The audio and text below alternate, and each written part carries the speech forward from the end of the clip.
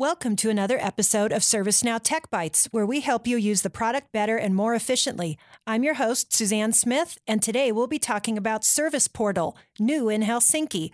We'll cover a few topics, including no-code, low-code, and high-code use for all levels of users, customizing widgets in the portal, debugging, and security.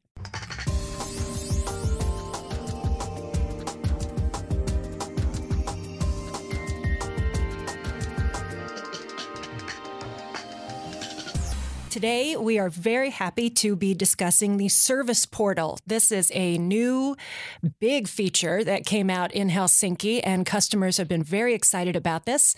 Today, we have Patrick Wilson with us. Hi, Patrick. Good morning. Patrick is a software engineer in our design and experience organization and has been working on Service Portal for a long time now. A while. So he is our expert on all things Service Portal, and we hope that you can learn some new ways to use it and some tricks to make it sing on your instance. So let's start off with the basics.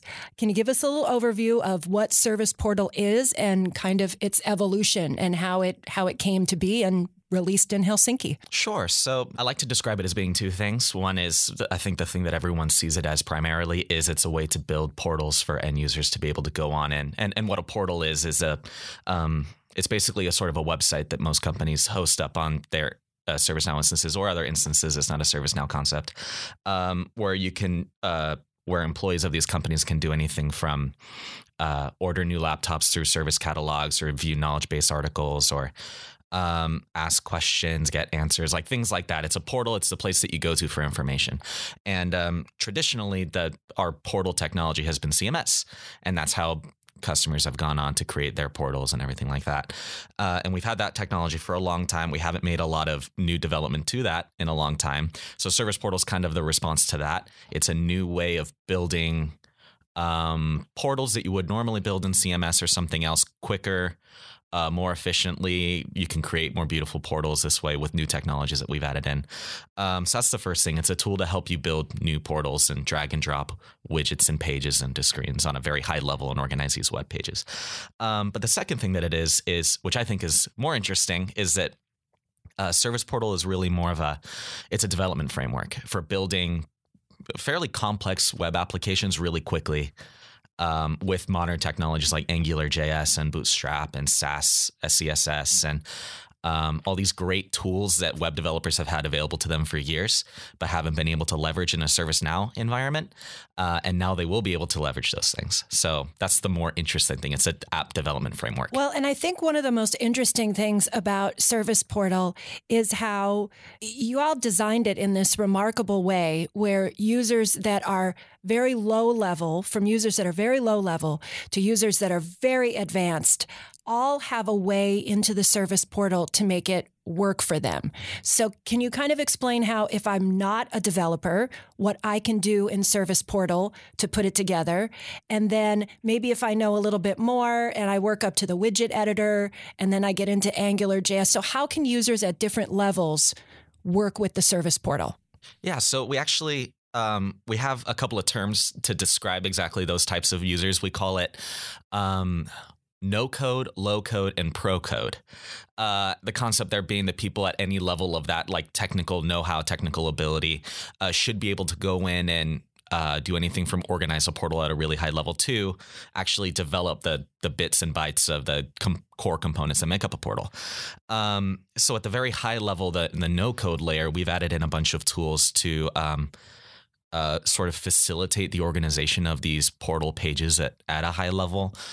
We have a tool called the Designer, the Service Portal Designer, it's basically a tool that enables you to create new pages, do basic theming and layout of those pages, and then actually go and grab components that already exist in the system and just drag them onto the page, tell the page how big or small you want these components to be, how you want them to look on different form factors so that you can at the same time develop a desktop page, a mobile page, and everything in between.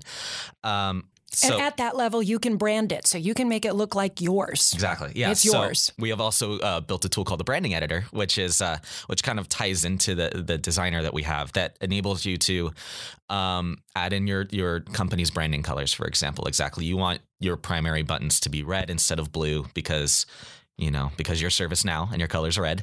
And you can do anything from that to change logos, to change how headers and footers look. Really, you have very fine-grained control over everything about the way that your portal looks in the way that we haven't had with any previous technologies at ServiceNow. And you have that kind of control even at that no-code level. Yep. You go, you look for the button that says primary color, you click a thing, you click a drop down, you click a new color, and that's the new color. No, not a line of code is necessary for that stuff. This is an interesting conversation to have because Service Portal is, again, one of the parts of the product that's very visual. So we're doing a audio podcast about a very visual part of the product. Yeah, I wish I could show something. I know. We had the same thing with visual task boards too. Service Portal is very, very visual, but you're painting a good picture for us. So that's the no code level. Then you go up to the next level and you get into things like widget editor, or what's that next level? So what we call as the next level is sort of the low code level. The idea that, maybe you're not an engineer, you can't talk about like best practices for writing scalable JavaScript and stuff like that. You don't know that stuff, but you do know how to write HTML. You do know how to do CSS. You do know sort of the core concepts of how to design a web page at less of a high level than just dragging and dropping things. You want a little more control than that. And we've made a lot of tools available to, for example, if you want to leverage the functionality of some widget, all the stuff that it does on the back end, doing glide record queries and doing all this JavaScript stuff to make things look really cool. But you want it to lay it out a little bit differently for whatever your business use cases are. We've made it very easy to just attach new templates or new HTML onto an existing widget and write a little bit of custom styling on top of it that does what you want it to do without actually having to go in and actually code and just write some HTML, CSS to describe what it is you want to do. And that's sort of the low code level. And then the next level down from there is what we call pro code. And that's where you get into the widget editor and actually start building some of these components for yourself with, using the same technologies that any web developer anywhere from Google to Salesforce to ServiceNow would already know how to use, and they can leverage those tools right in our widget editor without having to write any jelly. That's a big thing, is that we don't do jelly anymore, which people have been very appreciative of so far. And that's when you're getting into Angular JS, you're getting into JavaScript, you're doing things at that level. Exactly. Yeah. And that gives you more control to do more powerful things in your portal. Right. And we've seen people do already some pretty amazing things. People have built things like widgets that handle PayPal payment integrations. And we've seen people do some pretty awesome data visualization, charting, and things like that. We've seen people do things like ordering Ubers or flying drone copters and stuff, all from widgets that they build inside the Service Portal framework. So you really can do anything. And Service Portal was only released with the Helsinki release a few months ago. Yeah. And you're already seeing people do these cool things. Which is awesome. Yeah. Actually, one of the coolest things is when we go, we like to go and host like hackathons and sort of development sessions and stuff with both internally and externally with our customers and with our SCs and PS people. And what we like to do is just sit them all down in a room and say, okay, by the end of the day, we're gonna build this application that does this thing. And a lot of times these are applications that took people weeks or months to build in other technologies. And most of the time we can leave that room that day having an application already.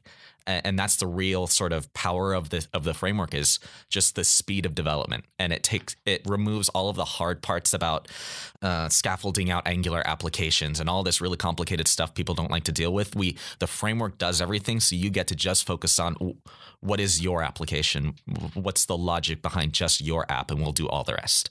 And the results are really professional and slick looking and fast. Mm-hmm.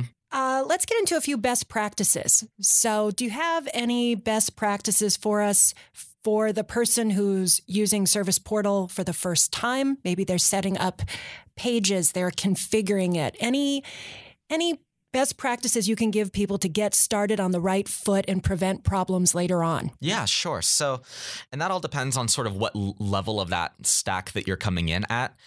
at the high level, the no code or low code level, the best part where I always just sort of suggest people get in is actually to just, go onto their instance and go to the configuration tools that we have at SPconfig, or the service portal configuration, and just start sort of changing things and messing with things. And we have a portal that we have by default, that you can just go in and right off the bat just start moving things around, clicking and dragging things around. And so there's a default portal, and you can just go in and there's a default portal, and right? Start making changes and seeing how it affects that and how it looks when you make those changes. Exactly. And this is a portal that we set up to just sort of be a demonstration of the technologies that we have and the widgets that we already have. Here's what a form looks like. Here's what service catalog looks like. Here's what a list looks like. And you're not beholden to any of those things, and you can customize it all, of course, but it's a nice starting ground to just go in and say, okay, well, what happens if I move this over here? And then you see everything sort of change and shift, and you get an appreciation for how everything is working. So, and then usually once people sort of get past that stage, then they get into the stage of actually going and making their own portal, and then getting into the branding editor and, changing a couple of colors here and there, and just sort of getting a feel for how everything works. That's really the best way to get used to it, is to just, mess around with it. It's hard to break it without writing any code, which is nice. So you can actually go in and tweak it as much as you want. So if they've played around with it, jumped in there hands-on, played around with it, changed that default a little bit, and then they want to really start building their own portal, are there things they can do when they get started? Anything like naming conventions? You start off with a portal and it's very small, but you anticipate it's going to get bigger. Can you do things like, are there naming conventions or any things with setting up that initial portal to get yourself started on the right foot? Yeah. So when it comes to, making widgets and things, there are some best practices, such as, if you look at most of the widgets that we have by default that we've built, we namespace most of them with things like, any service catalog widget is going to start with the acronym SC to indicate that this is probably service catalog related, or KB, or whatever else. So we try to keep everything organized by namespacing our widgets. And in terms of organization, the most critical concept, I think, in Service Portal is this idea that the widgets that you're building, and by widget, I mean sort of the components, the combination of HTML, CSS, and JavaScript that drives the functionality of a portal. When you build these widgets, we design them to be extensible and reusable. So when you're building your widgets for your use cases, that's sort of the core concept we want people to keep in mind, is when you're building this thing, think about how it's going to be used on different form factors. Think about how you could use, a list widget on this page, how it could be leveraged to do something else on another page. And by doing that, that's where people really start to see the benefits of Service Portal, because it means that over time, as we have more and more widgets, it becomes less a matter of writing code to build applications and more a matter of just assembling the pieces like Legos in a new way. And that's really where a lot of the power comes from. So just building extensibility into your widgets is, that's where you really start to see sort of the gains, I guess. So that makes creating a widget intelligently really efficient, because then you can create more in the future faster, and it's going to work. That's right. So it gets to the point where after you build enough of these widgets, you're able to sort of leverage them in future applications, future pages that you build, almost like just Lego blocks, piecing them together in new ways. And if you build your widgets to be extensible and to hook out into the larger application or the world around it, then you really start to see some of the benefits of building widgets and building in extensibility into your application. Great. I want to move into our tips and tricks section. Sure. Do you have any good tips for us? Any of your favorites? Yeah. So one of the big things that we really tried to make easier is debugging, because debugging in any context is hard. In ServiceNow, it's hard. It's hard everywhere. So we tried to add some tools to help people isolate problems that they are having in their service portal, whether be it with custom widgets that they've built, or just, pages in general, or some widget somewhere is causing your browser to crash and you don't know what, and you want to figure that out. So one of the best things that you can do to start debugging these problems is just to open up your developer console. We put a lot of what we hope are useful error messages out into the console. Such and such widget is breaking because of this server script, things like that. We try to be as specific as we can so that people know where to look when something is failing. One of the best things that you can do is just, and and something that I'm realizing that a lot of people don't know about, and I realize this every time I talk to someone about Service Portal, so I guess this is kind of a hidden feature, is if you hold the Control key on your keyboard and you right-click any widget, if you're an admin role, you're presented with a context menu filled with different debugging tools that you can use to do anything from open that widget that you're looking at on the page into a widget editor, or print the contents of that widget's data out into the console, so you can actually go and look through the data object of that widget and figure out, okay, why is this showing this way instead of this way? Oh, I see. It's because the data looks like this, and open up a page straight into the designer because you're realizing, oh, I don't like the way that this widget looks. Hold Control, right click, go to designer, move it over, done.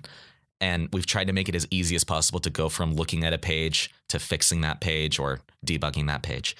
And we've also added a couple of kind of neat things that a lot of older ServiceNow people are really appreciating, or people that have worked in the platform for a while are appreciating. In when you're writing server script just about anywhere in ServiceNow, and you want to be able to print some feedback out into a console or into a log to figure out what's going on. Why is my script breaking? Traditionally, you've had to do a gs.log in your server script and then go and check your server logs and try and find where that thing got printed out. It's a bit of a nightmare. But in our service portal widgets, from our server script on widgets, you can actually just do a console.log the same way that you would do in any client script, and it'll take objects and it'll take data from your server script and print it out into your console instead. So, and we do this to try to reduce the feedback time between something is broken to figuring out what's broken to fixing it. And we're trying to make that loop as tight as possible for developers. So hopefully people will find these tools useful when they're actually building in Service Portal. A lot of people find them so useful that they don't like to build applications in any other environment, which is great. Yeah, because you get this great feedback. Yeah. That's great. I want to ask you, too, about security, which is an issue in every corner of ServiceNow. When you build your service portal, you're going to have different pages for different people. How can users control who can see what pages or who can see their service portal at all? Right. So we've added a lot of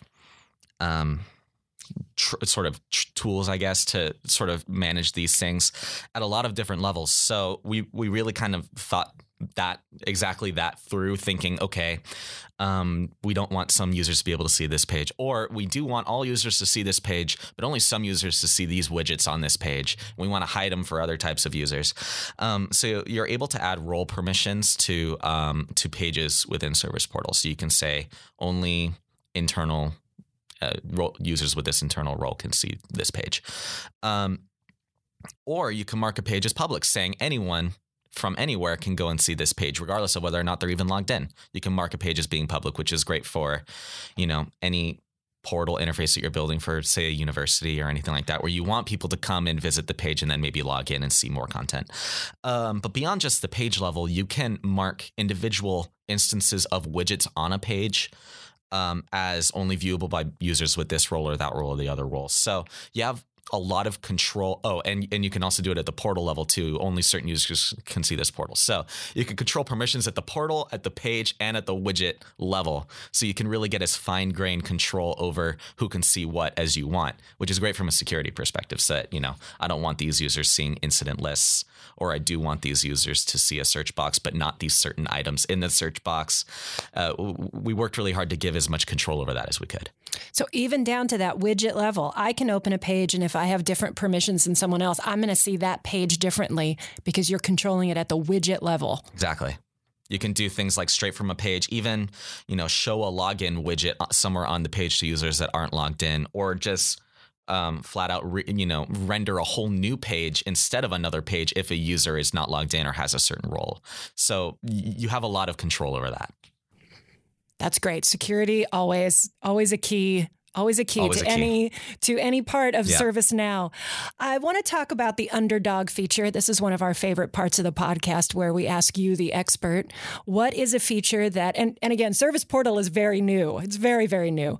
But is there a feature that you're getting a sense that people aren't seeing or they aren't finding, but if they did find it, it would be really useful to them? I think I kind of jumped the gun because I feel like the debugging context tools. Yeah. So that context menu, the hold control right click, not at all easy to find. You wouldn't know about it unless you happen to hold down your control key and right click something. But that's, I guess it's a hidden feature. I guess we're going to try and expose it a little bit better. But, that's really my underdog feature, I suppose. That's your underdog is the debugging tools. Yeah. I want to go into a few questions we have. The ServiceNow community has been buzzing about the Service Portal. Service Portal was big at the Knowledge Conference. It's been a big topic of conversation on the community. And we've had questions and discussions on the community. And I want to bring up a couple of those and see if you can shed any light on them quickly to just sort of clarify some of these. One of the big ones was catalog UI policies in Service Portal. Okay. Can you tell us a little bit more about those and how those work? Sure. So that kind of ties into a slightly larger point that I want to make and that I want to clear up. So one of the difficulties that a lot of people are having in moving over to Service Portal is the fact that we don't support everything necessarily that the rest of the platform supports. A lot of that's on purpose. We don't support, I already mentioned it earlier, but we don't support Jelly, which means that we can't support things like formatters and UI macros and things like that. And when it comes to our support for different types of scripts, both on forms and on Service Catalog, there are some things we do support and some things we don't support. And the rules are pretty simple for that. We support any scripts that run on the client. So client scripts, UI policies, UI actions, anything like that. We support the server scripts that are written in what's called the mobile scripting engine. So on any script, you can mark a script as being desktop, mobile, or both. We support anything marked mobile or both. We don't support desktop scripts, and the reason for that is pretty straightforward. We just don't pull in all of the huge, freight train of APIs and libraries and things like that the general platform has to pull in to be able to run all these scripts that were written in 2006. We just don't bring those things in. And that's where we can get a lot of the speed improvements and the performance improvements that you see in Service Portal. When you open a form in Service Portal, it renders in the blink of an eye. Sometimes literally, I don't notice that the page changes sometimes, which is much, much faster than you can load a form in the platform UI because they're loading in so much extra stuff. So we said, we're only going to support new scripts that are being created moving forward. That's including UI policies. So to tie back into the question, we support mobile UI policies. We can run those in our scripting in our scripting engine. We can't support desktop scripts. Another question that was in the community was about whether or not the Service Portal can point to more than one catalog. Can you give us some information about that? Yeah, sure. So when we were designing the Service Portal from the get-go, we sort of made a decision early on that for any given portal, you can relate one knowledge base and one service catalog to that portal. And we're realizing now that, a lot of people want to be able to do more than that. But there's nothing preventing anyone from being able to, in their widgets, referencing more than one service catalog or referencing more than one knowledge base. So we've added a great feature in Service Portal that allows you to take an existing widget and basically clone that widget and create a whole new copy of it. So if you navigate to any widget in the widget editor, in the top right-hand menu, you can click it and say clone this widget, give it a new name, give it a new ID. And now you've basically got a carbon copy of that widget that you're free to make any modifications that you want to. So a great example for, say you wanted a list that can display the contents of more than one service catalog when you navigate to the service catalog. All you would really need to do in this instance is go find that service catalog list that we have by default on our service catalog pages, clone that, modify it so that instead of fetching items from just one service catalog, you're fetching items from any service catalog items or this set of them, or make it configurable with an option by adding a new widget option and allowing users to specify what service catalogs they want to pull from. And then saving that widget and then going to the designer, pulling out the original widget, sticking in your new widget, And there you go. Now you've got support for multiple service catalogs. So just because it doesn't necessarily exist by default or in our default widgets, it doesn't mean that you can't have that functionality. Because you have that fine-tuned control. You can go in and edit these widgets to do whatever you want, clone the widgets to do whatever you want, add in new functionality, remove functionality, whatever you want to do. So the tools are there, I guess. You really leverage the power in those widgets. Exactly. Yeah. Make them do what you want. Make them do what you want to do. Yeah. Because, and we sort of anticipated that. We knew that we weren't going to be able to build widgets that fit every use case for every customer and every internal user. And, we weren't going to pull that off in 3 months. So instead we focused on, how can we give people the tools to build these things out for themselves as quickly as they can? And that's one of those tools, is the ability to clone widgets. Great. Is there anything else that I haven't asked you? Anything else you're burning to tell us about Service Portal, or what's in store, what you're working on? Yeah. So, with Service Portal, all of our efforts and our whole ethos as a team is just, how do we take the platform of ServiceNow and all the power that it provides and all the ability for developers, and how do we take that and package it up and make it more accessible to everybody? So, how do we enable people to build pages that look beautiful and applications that look beautiful and are simple and easy to use and fast, and all these things that people have come to expect from their consumer tech lives, from tools like Google and Uber and Lyft and, OpenTable and all these things, all these beautiful, simple apps that people around the world use. How do we help people build these kinds of experiences in ServiceNow? And we're really hoping that Service Portal brings some of this knowledge and some of all these tools that we have as part of the platform and bringing that to everybody. That's really our ethos. So we're working hard on trying to bring that vision to life. So all future releases, they'll tie into that theme in some way. Well, great. I mean, Service Portal, as we said, it was just released in Helsinki. It's new. It will evolve. And so, Patrick, we may have to bring you back. Okay, no problem. In a future release, so you can tell us what you have added. Anytime. And what's going on. Thank you very much for being here today and sharing your technical knowledge. We appreciate it. For more information about the Service Portal, we have a lot of resources. There is the ServiceNow product documentation at docs.servicenow.com. The High Knowledge Base has troubleshooting information. The ServiceNow community has some lively discussions about Service Portal and the creative things that customers are doing with Service Portal. And our ServiceNow YouTube channel, Now Support, has some great videos that can help you use Service Portal and enable you to go see Service Portal in action, since this is such a visual tool. Thanks for listening.